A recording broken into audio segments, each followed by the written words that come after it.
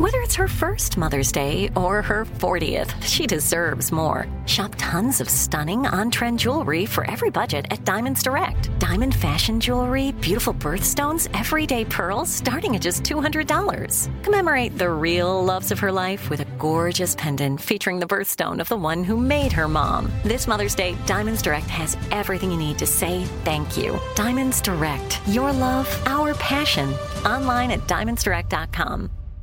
I'm Tracy from Stuff You Missed in History class. Are you a small business owner or even someone who dreams of entrepreneurship? Then check out Season 2 of Mind the Business, Small Business Success Stories from iHeart Podcasts and Intuit QuickBooks. Join hosts Austin Hankwitz and Janice Torres as they interview entrepreneurs sharing insights around starting and nurturing a small business. You won't want to miss these inspiring stories of entrepreneurship and discovering ways to business differently so you can too. Planning your next trip? Choice Hotels' family of 22 brands has over 7,400 locations and the perfect hotel for any traveler you want to be. Like a Cambria Hotel, serving up locally inspired craft cocktails for all my folks who maybe want to meet up and talk about Mad Royals. Check into a Radisson Hotel with flexible workspaces for you strivers who listen during business travel. Or a Comfort Hotel with free hot breakfast, family-friendly pools, and big spacious rooms for the parents who listen with their kids and need a little retreat. What are you waiting for? Join Choice Privileges and start earning points toward your next stay. Find a stay for any you when you book direct at choicehotels.com, where travels come true. What does every grocery store aisle now have in common? Products that come in paper packaging. And not just the obvious ones like cereal boxes and juice cartons. From beauty products to boxed water, there are more opportunities to go papertarian than ever before. So why should you? Because paper comes from a renewable resource and can be recycled up to 7 times. Simply put, it's the smart choice for the environment. And it turns out the easiest choice for you. Learn more at howlifeunfolds.com/papertarian. Welcome to Stuff You Missed in History class from HowStuffWorks.com.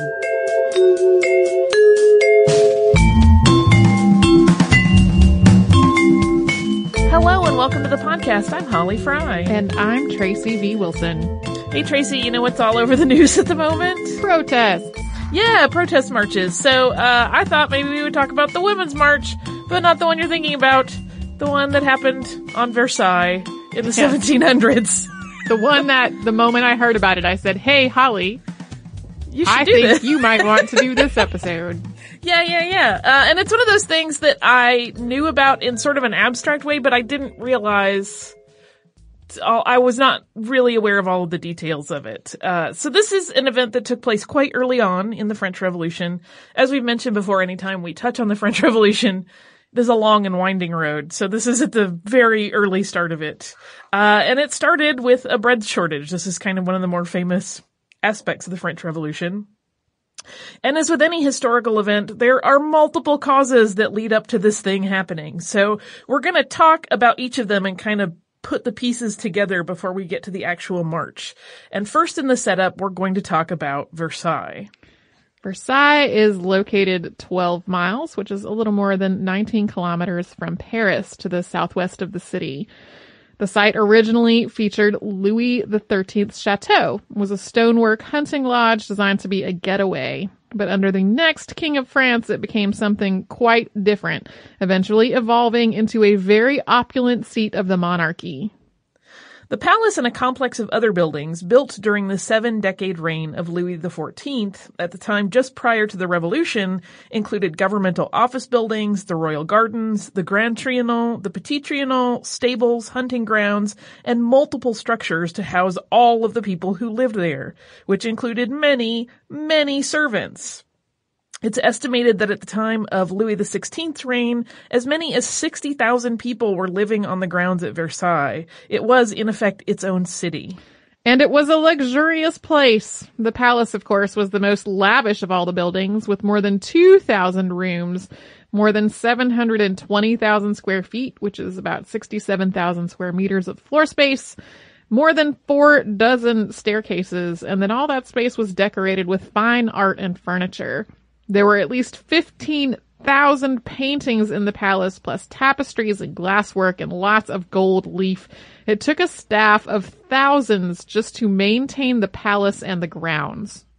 Yeah, so if you've ever visited Versailles, you know it is massive. But it's one of those things where you think about, like, the house you live in and whatever the square footage is. Like, an average sort of apartment-y thing in Atlanta is about 1,200 square feet. So then when you think about how massive, I mean, it's a small town just in the palace. It was like, multiply that times 720. Yeah. And in the views of the royals and the nobility who occupied Versailles, it was a house of the people, or at least that's what they told themselves. Anyone could visit and wander around basically unimpeded. So, but even though the lower classes could visit, the really important thing about Versailles is that it was where the king spent basically all his time, and that meant that the seat of government was at a remove from the city of Paris and the common people by the time Louis XVI was ruler. In the mid-1770s, the grain market in France was deregulated. This was part of a larger economic plan on the part of Enrobert Jacques Turgot, who was serving as the Minister of Finance, Trade, and Public Works under King Louis XVI, who had at this point become the ruler of France.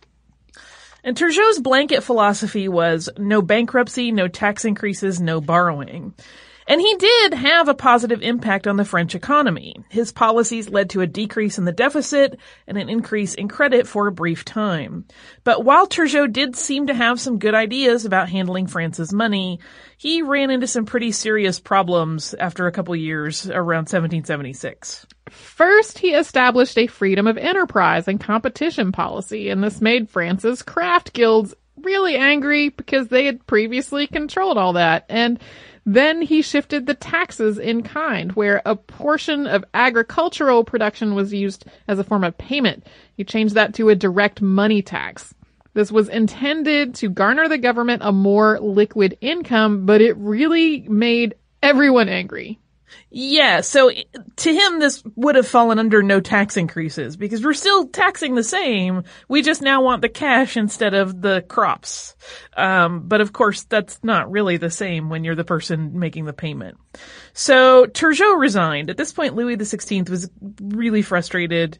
Marie Antoinette and the Minister of State kind of urged Turgot to step down, and he was eventually replaced by Jacques Necker. But his legacy in the grain market would continue. After the grain market went free trade without any price controls, there were a number of years where the grain harvest was also poor, and the 1788 crop was especially bad.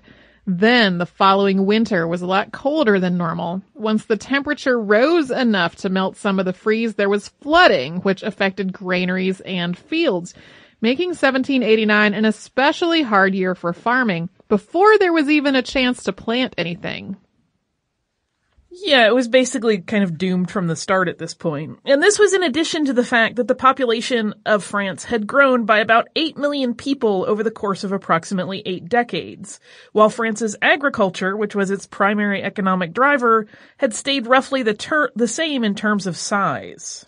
The grain shortage drove up prices, first making it difficult for the average citizens to afford to buy grain, and then there was so little of it that only the very rich could actually purchase it.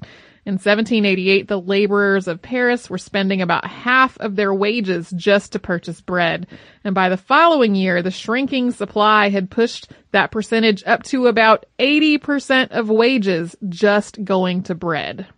Yeah, and that's an approximation because you'll see figures cited that are anywhere from 70 to 90%, so I just went right in the middle at 80. And for his part, Necker had actually retired from government finance, but he returned to the position of Director General of Finance in 1788 at the request of Louis XVI. He would also be dismissed and recalled again. The king and his directors of finance had some problems, in 1789. And during his 2 times being recalled to office, he did make efforts to assuage the suffering of France's hungry people by banning the export of grain, regulating the grain market again, and arranging to have additional grain imported. But it was not enough to make up the huge gap that had been created by all of these poor harvests. Coming up, we'll get into an effort on Louis XVI's part to try to address these problems. But first, we're going to take a break for a quick word from a sponsor.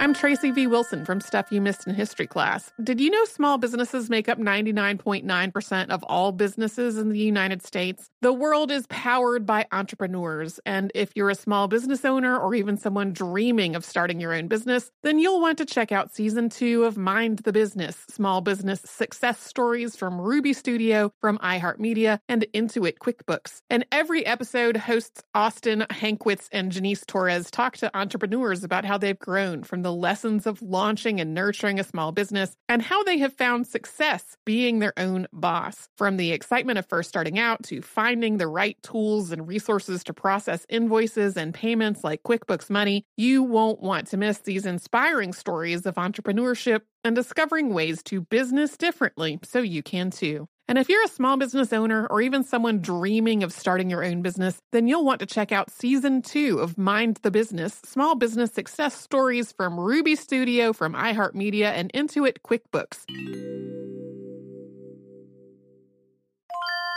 If you use paper, you're a human. But if you choose paper, you're a papertarian, someone who lives a paper-based lifestyle because it has a positive impact on the planet. And also because it's the easiest choice you'll make all day. Seriously. It's as easy as reaching for boxed instead of bottled water. It's as easy as opting for beauty products that come in paper packaging. It's as easy as grabbing eggs in a cardboard container. And that's all in one trip to the grocery store, which, if everyone's being honest, you were planning to go to anyway. But paper isn't just an easy choice. Papertarians know that it's the smart choice, too. Because paper comes from trees, a renewable and sustainably managed resource. And paper products are designed to be recycled. In fact, when you choose products that come in paper-based packaging, those fibers can go on to be recycled up to 7 times. So why wouldn't you go papertarian? Learn more at howlifeunfolds.com/papertarian.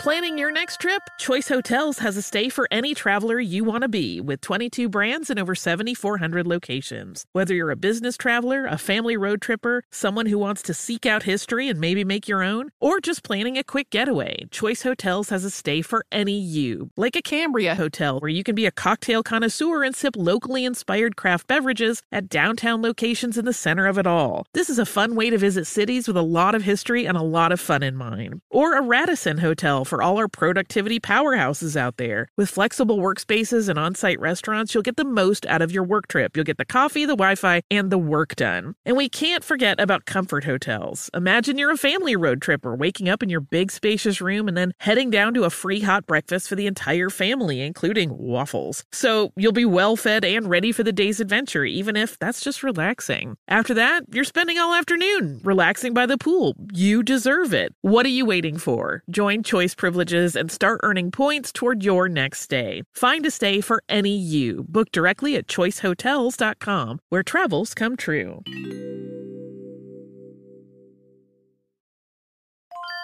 When you think about the future, what kind of technology do you envision? Whatever the future holds, artificial intelligence will undoubtedly be at the heart of it all. Join Graham Class as he hosts Season 2 of Technically Speaking, an Intel podcast from Ruby Studio in partnership with Intel. Explore the future of technology that's rapidly evolving our world today with the help of AI. There is still so much work and research needed to fully understand the power and potential of AI, and Intel is at the forefront of implementing AI in revolutionary technology that's changing the world we live in for the better. In each episode, Graham interviews the minds transforming medicine and healthcare, retail, entertainment, personal computing, and more, while pioneering new uses for AI in these spaces. Tune in every other Tuesday and explore the latest technology that's changing our world today and creating a more accessible tomorrow. Listen to Technically Speaking, an Intel podcast on the iHeartRadio app, Apple Podcasts, or wherever you get your podcasts.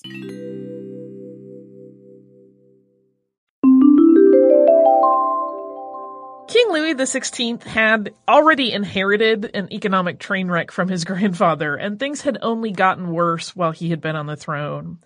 So to try to find a way to solve the problem, he assembled the Estates General. And this General Assembly, consisting of representatives of the estates of the realm, that would be the clergy, which was the first estate, the nobility, which was the second estate, and the commoners, which were the third estate, had not been brought together since the early 1600s.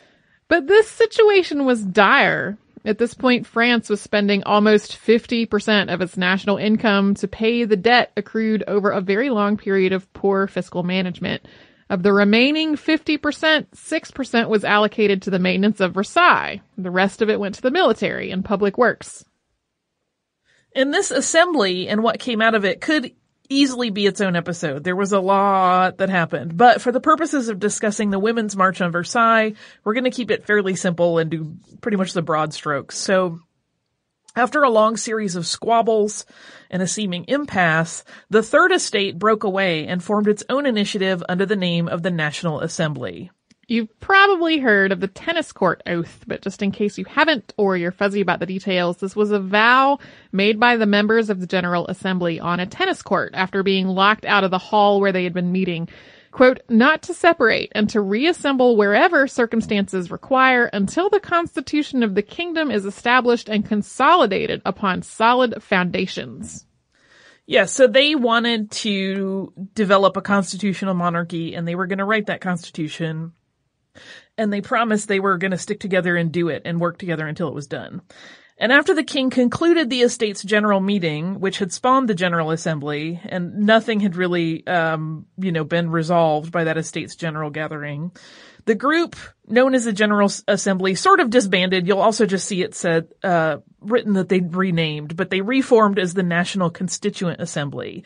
And at that point, too, we should note that there were, even though it's often called the gathering of the Third Estate, there were people from the clergy and the nobility that were on board with this and were kind of joining in. And this group was meeting at a hall in the Versailles complex when the Women's March took place. So on October 1st, 1789, there was a raucous party at Versailles in the Opera House that got a lot of publicity. And at this fete, the Royal Flanders Regiment was welcomed by the king's bodyguard at the palace. There was a banquet, lots and lots of wine, and things quickly lost any sense of behavioral constraint. The soldiers in particular got very drunk and allegedly started slurring insults about the revolution. Stories appeared in the press that some of the soldiers had even thrown the tricolor cocardes, those are those pleated ribbon badges that had become emblems of the revolution, onto the floor and both urinated on them and stomped on them. And then they allegedly put on the white ribbons of the Bourbons or black ribbons, which were associated with the aristocratic counter-revolution, and swore their loyalty to Louis XVI and his queen. And while Louis XVI had been at the party for some period of time, it was fairly brief. But some accounts claimed that he had been there for hours partying with these soldiers. This event was commemorated by printmakers, but they were largely fabricated depictions of this event as the artists were working from descriptions from other people and maybe even rumors. They were basically filling in the details. Both the stories and the prints were not considered to be accurate. But boy, they were really proliferating throughout France at the time. But though they were overblown reports, they still garnered the ire of the public. For one, guests in Versailles were bad-mouthing the revolution, which was just in its infancy, and people were really angry to think that the king was hosting people that were basically saying that was stupid and useless. For another, these men were being treated to a massive feast when many of France's people were going hungry. And because this October 1st party was just another in the long line of incidents of waste on the part of the monarchy while the common people suffered, it sparked lots of protest. Yeah, certainly not the first protest, but and we'll talk about that a little in a moment. And additionally, there had been an expected bump in the availability of bread. So the grain harvest had taken place in September. There wasn't a lot, but there was some, so it seemed like there should be some bread available. And there had, as we said, been efforts on the part of the French government under the stewardship of Director General of Finance Jacques Necker to import additional grain. So people thought that there should be some food to eat, but those supplies had not arrived yet in early October when this was going on. The lack of grain, even though there had been assurances that shipments had been arranged, caused all kinds of rumors to circulate. As lines for even meager portions of bread stretched for city blocks, people started to gossip that the shortage was purposely being arranged by the government to weaken the populace and make them more submissive. Yeah, when you combine the fact that there is no food with the fact that there are obviously these lavish parties and a lot of spending going on at Versailles, this ties in, of course, to the whole let them eat cake falsehood that is often reported, that has been talked about on the show before, I think by previous hosts, and we've certainly referenced it. Yeah, I think that's like a really short episode back in the Candace and maybe even Josh days, maybe Candace and Jane, long time ago. Yeah, but I mean, basically everything that was being reported was largely rumor, but people were so upset that conspiracy theories were just sort of like the standard of the day. And it was easy to believe that there must be something nefarious going on if they were having parties in the palace while no one else could even get a loaf of bread. So that is why rumors were so rampant at the time. There had been multiple calls for organized protests in the days and weeks leading up to October, but this grain issue combined with the bad press around the party at Versailles served as a catalyst. Protests started on October 4th with people marching in the streets to decry this rumored party at Versailles as well as the food scarcity, but they didn't really come together until the following day. On October 5th of 1789, a march started that would eventually cover the 12-plus miles from Paris to Versailles, but it didn't begin with that intent. So when the first part of the crowd assembled in the morning, it was outside the Hôtel de Ville. That was the seat of the Parisian City Council. And somewhere between 5,000 and 10,000 people. Again, that's one of those things that the reporting is very, very widely varied. It was mostly women. They stood outside this administrative building demanding that all the remaining grain stores be released to the people. There was no response from the Hôtel de Ville. So at that point, the crowd decided to march right to the monarchy with their protest. And by noon, the group had armed themselves with clubs, muskets, pikes, and the like, and headed out of Paris to walk to Versailles, basically the length of a half marathon. I know, that's what I kept thinking, is that, Tracy's done a half. I've done quite a number of half marathons. This is not a small distance. It's one of those things that, if you've ever walked a mile and been that person that's been like, I could do that 12 more times. Yes, you probably could, but it's exhausting. You might hurt yourself like I did. And now imagine doing that when you haven't had enough to eat in months. Yeah. It's a no small undertaking, and it speaks to the level of frustration that was prevalent at the time among the people of Paris.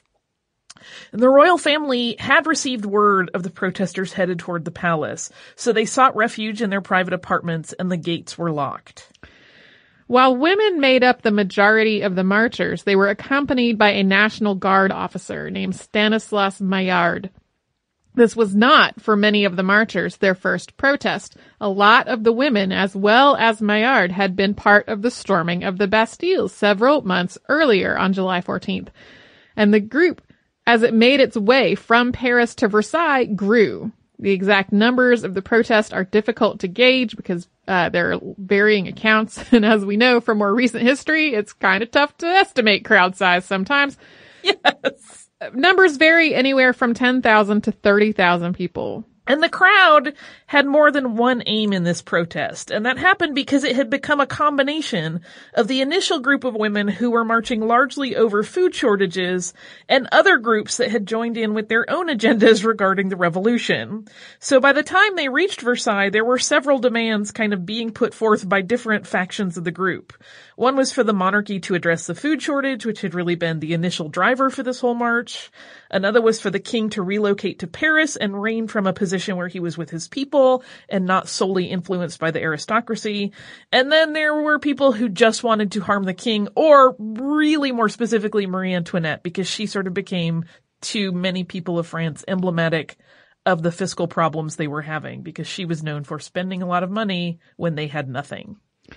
We will talk about how things played out once this protest actually got to Versailles. But first, we will have another quick word from one of our sponsors.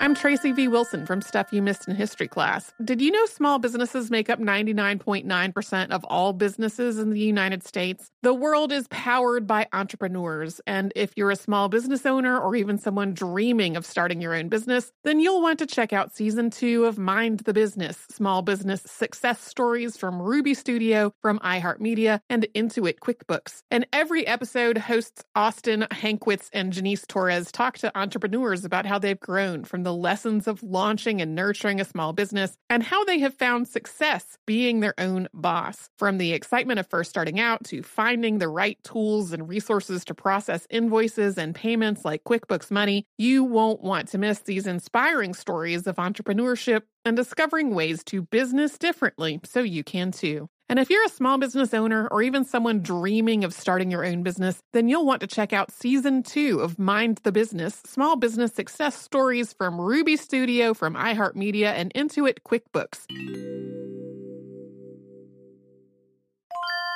If you use paper, you're a human. But if you choose paper, you're a papertarian, someone who lives a paper-based lifestyle because it has a positive impact on the planet. And also because it's the easiest choice you'll make all day. Seriously. It's as easy as reaching for boxed instead of bottled water. It's as easy as opting for beauty products that come in paper packaging. It's as easy as grabbing eggs in a cardboard container. And that's all in one trip to the grocery store, which, if everyone's being honest, you were planning to go to anyway. But paper isn't just an easy choice. Papertarians know that it's the smart choice, too. Because paper comes from trees, a renewable and sustainably managed resource. And paper products are designed to be recycled. In fact, when you choose products that come in paper-based packaging, those fibers can go on to be recycled up to 7 times. So why wouldn't you go papertarian? Learn more at howlifeunfolds.com/papertarian.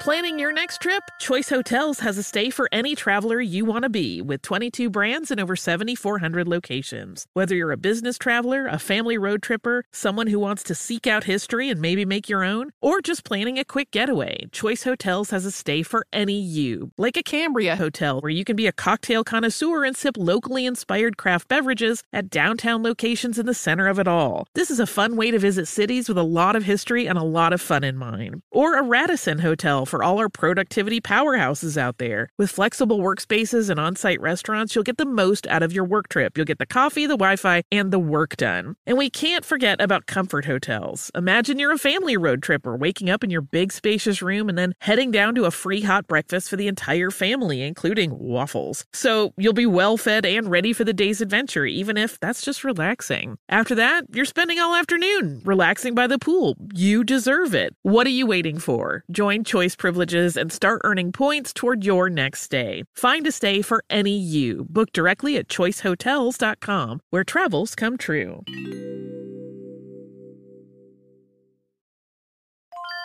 When you think about the future, what kind of technology do you envision? Whatever the future holds, artificial intelligence will undoubtedly be at the heart of it all. Join Graham Class as he hosts Season 2 of Technically Speaking, an Intel podcast from Ruby Studio in partnership with Intel. Explore the future of technology that's rapidly evolving our world today with the help of AI. There is still so much work and research needed to fully understand the power and potential of AI, and Intel is at the forefront of implementing AI in revolutionary technology that's changing the world we live in for the better. In each episode, Graham interviews the minds transforming medicine and healthcare, retail, entertainment, personal computing, and more, while pioneering new uses for AI in these spaces. Tune in every other Tuesday and explore the latest technology that's changing our world today and creating a more accessible tomorrow. Listen to Technically Speaking, an Intel podcast on the iHeartRadio app, Apple Podcasts, or wherever you get your podcasts.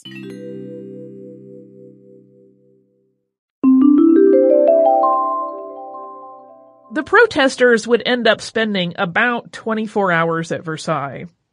The 2 days of the protest, October 5th and 6th, are sometimes referred to as the October Days or the October Days March, in addition to being called the Women's March on Versailles. To add tension to the situation, it was raining when the march got to the Versailles complex, so some of the women, about 20, made their way into the hall where the National Constituent Assembly was meeting, along with Maillard. While this took the assembly by surprise, the group spoke with the protesters and heard them out, and Maillard did most of the talking on behalf of the demonstrators. The women and Maillard explained that there was no bread in Paris and that they needed the assembly's help. And so the men drafted a proposed decree, requesting that the king make every effort to get grain circulating through the population. And this proposal was read to the women and Maillard for review. Jean-Joseph Mounier, who was president of the National Constituent Assembly, deputized 6 of the women present so they could enter the palace and make their case directly to King Louis XVI. And for his part, the king seemed receptive. He heard what the women had to say and assured them that he would take action to address the food shortage. The crowd, however, was not placated by the words of the king. In an attempt to mollify the situation, Louis XVI declared that the food stores of Versailles should be opened and that the supplies within should be distributed among them. Still, the crowd was not soothed. To add tension to the moment, a National Guard regiment led by the Marquis de Lafayette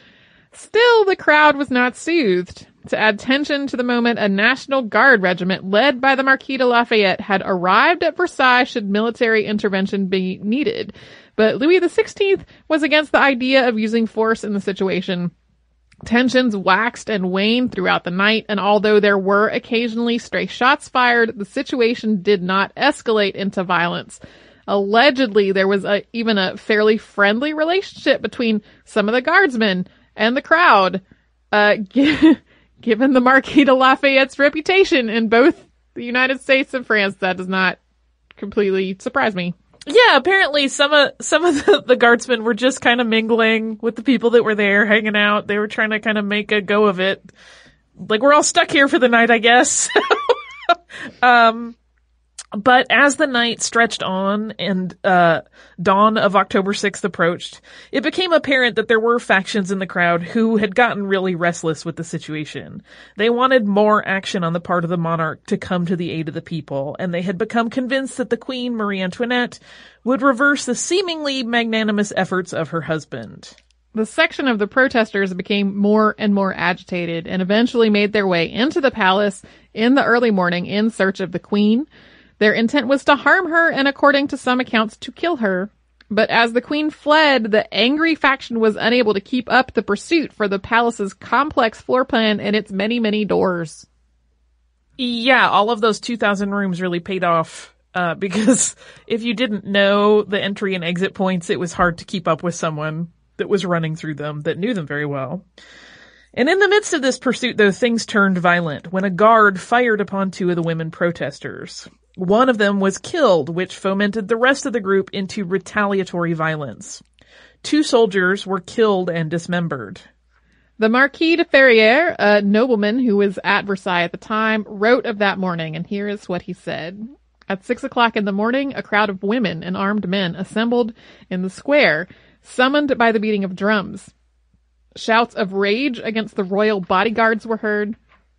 One of those columns marched up to the royal gate, but found it locked. Another got through by the gate of the chapel, which was open. One of the National Guards of the Versailles militia led the way up to the king's staircase. Some of the bodyguard ran up, quote, "My friends, you love your king, and yet you even come to his palace to disturb him." No one answered. The column continued to advance. The bodyguard mustered in their hall. The doors were soon broken down, and they were forced to evacuate it. The conspirators approached the queen's apartments crying, quote, "We are going to cut off her head, tear out her heart, fry her liver, and that won't be the end of it."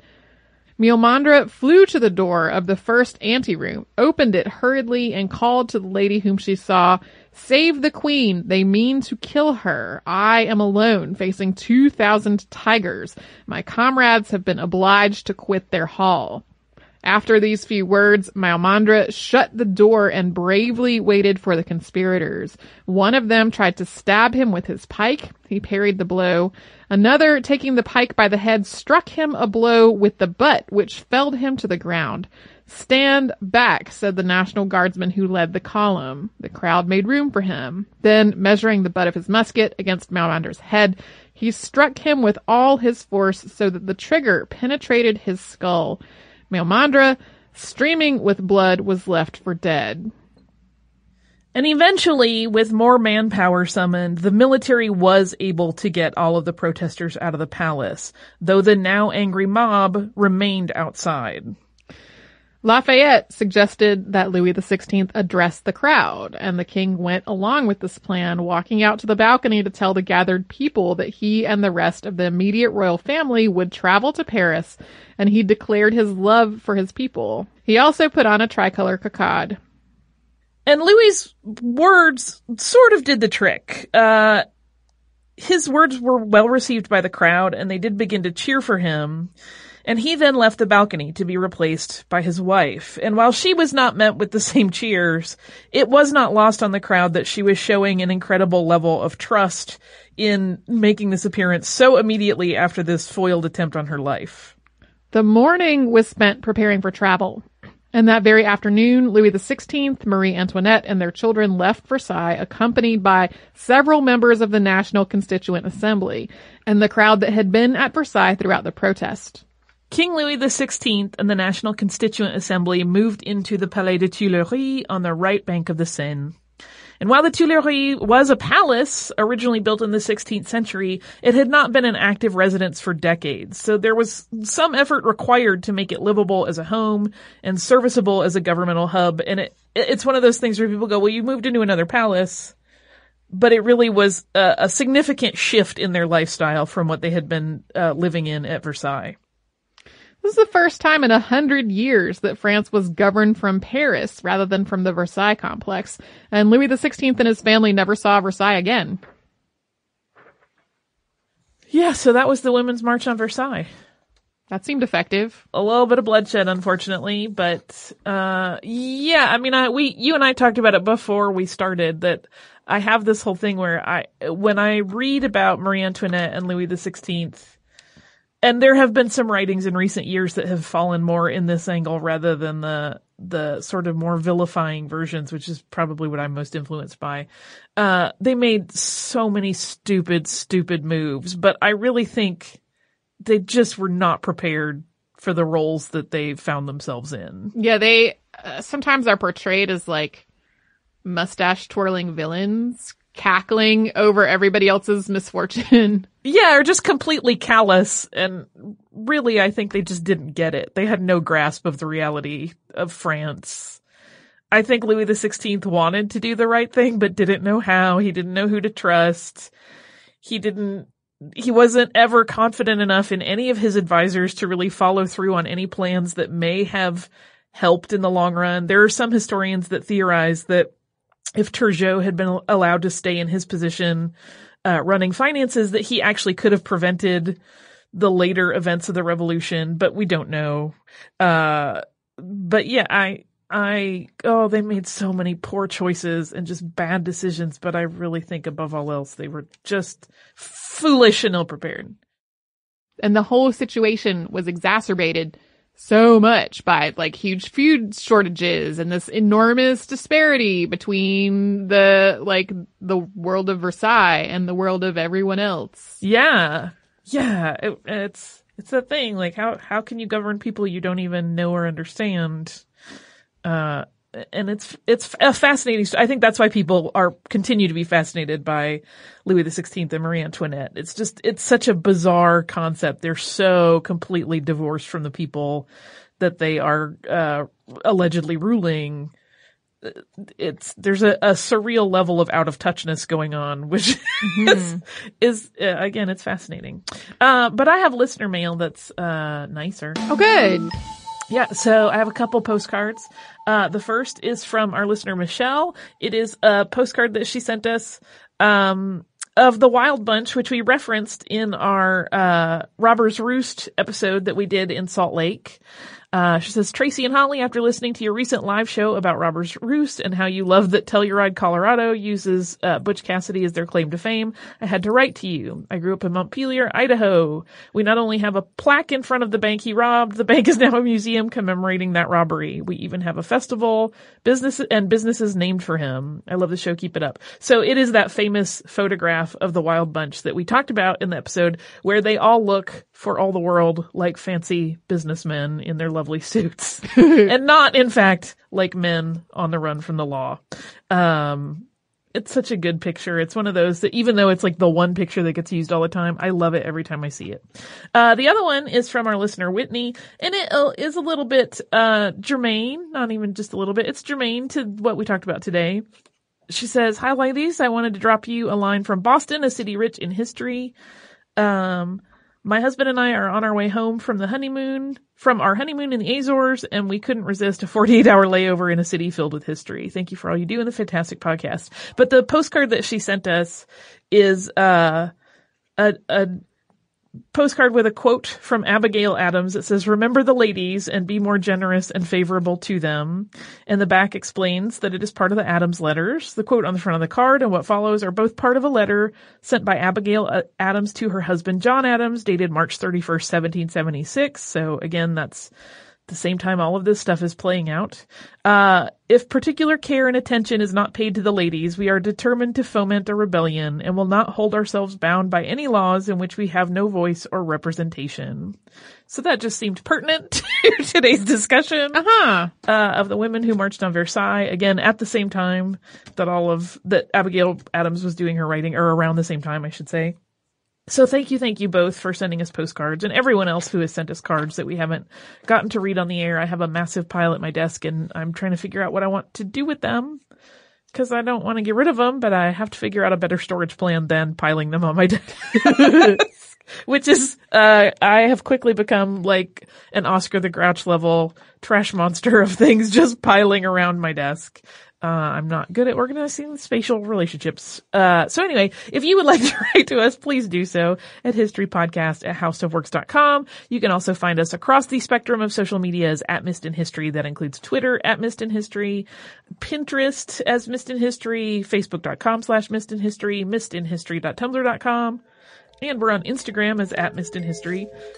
If you would like to visit our site, which is missedinhistory.com, you can do that. You will find an archive of every episode of the podcast that has ever existed, as well as show notes for any of the episodes Tracy and I have worked on together, as well as some other cool stuff.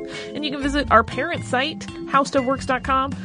Type in a search term in the search bar and you're going to come up with lots of stuff. If you type in Marie Antoinette, lots of things will happen. You'll have a lot of things to keep you busy for a while. So we encourage you, come and visit us at missedinhistory.com and howstuffworks.com.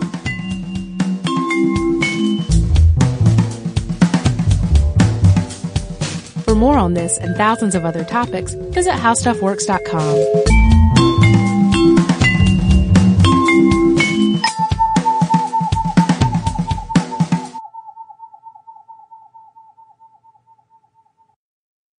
Xfinity has free premium networks for everyone this month, no matter what kind of entertainment you love. Addicted to true crime? Catch killer cases and more spine-tingling shows on A&E Crime Central. Crave adventure? Explore Asian action movies on Hi-YAH. Searching for something extreme? Check out skating, snowboarding, and more on Fuel TV Plus, the global home of action sports. And find crowd-pleasing bops on iHeartRadio's Hit Nation playlist. There's new free shows and movies to love every week. Say free this week in your Xfinity voice remote.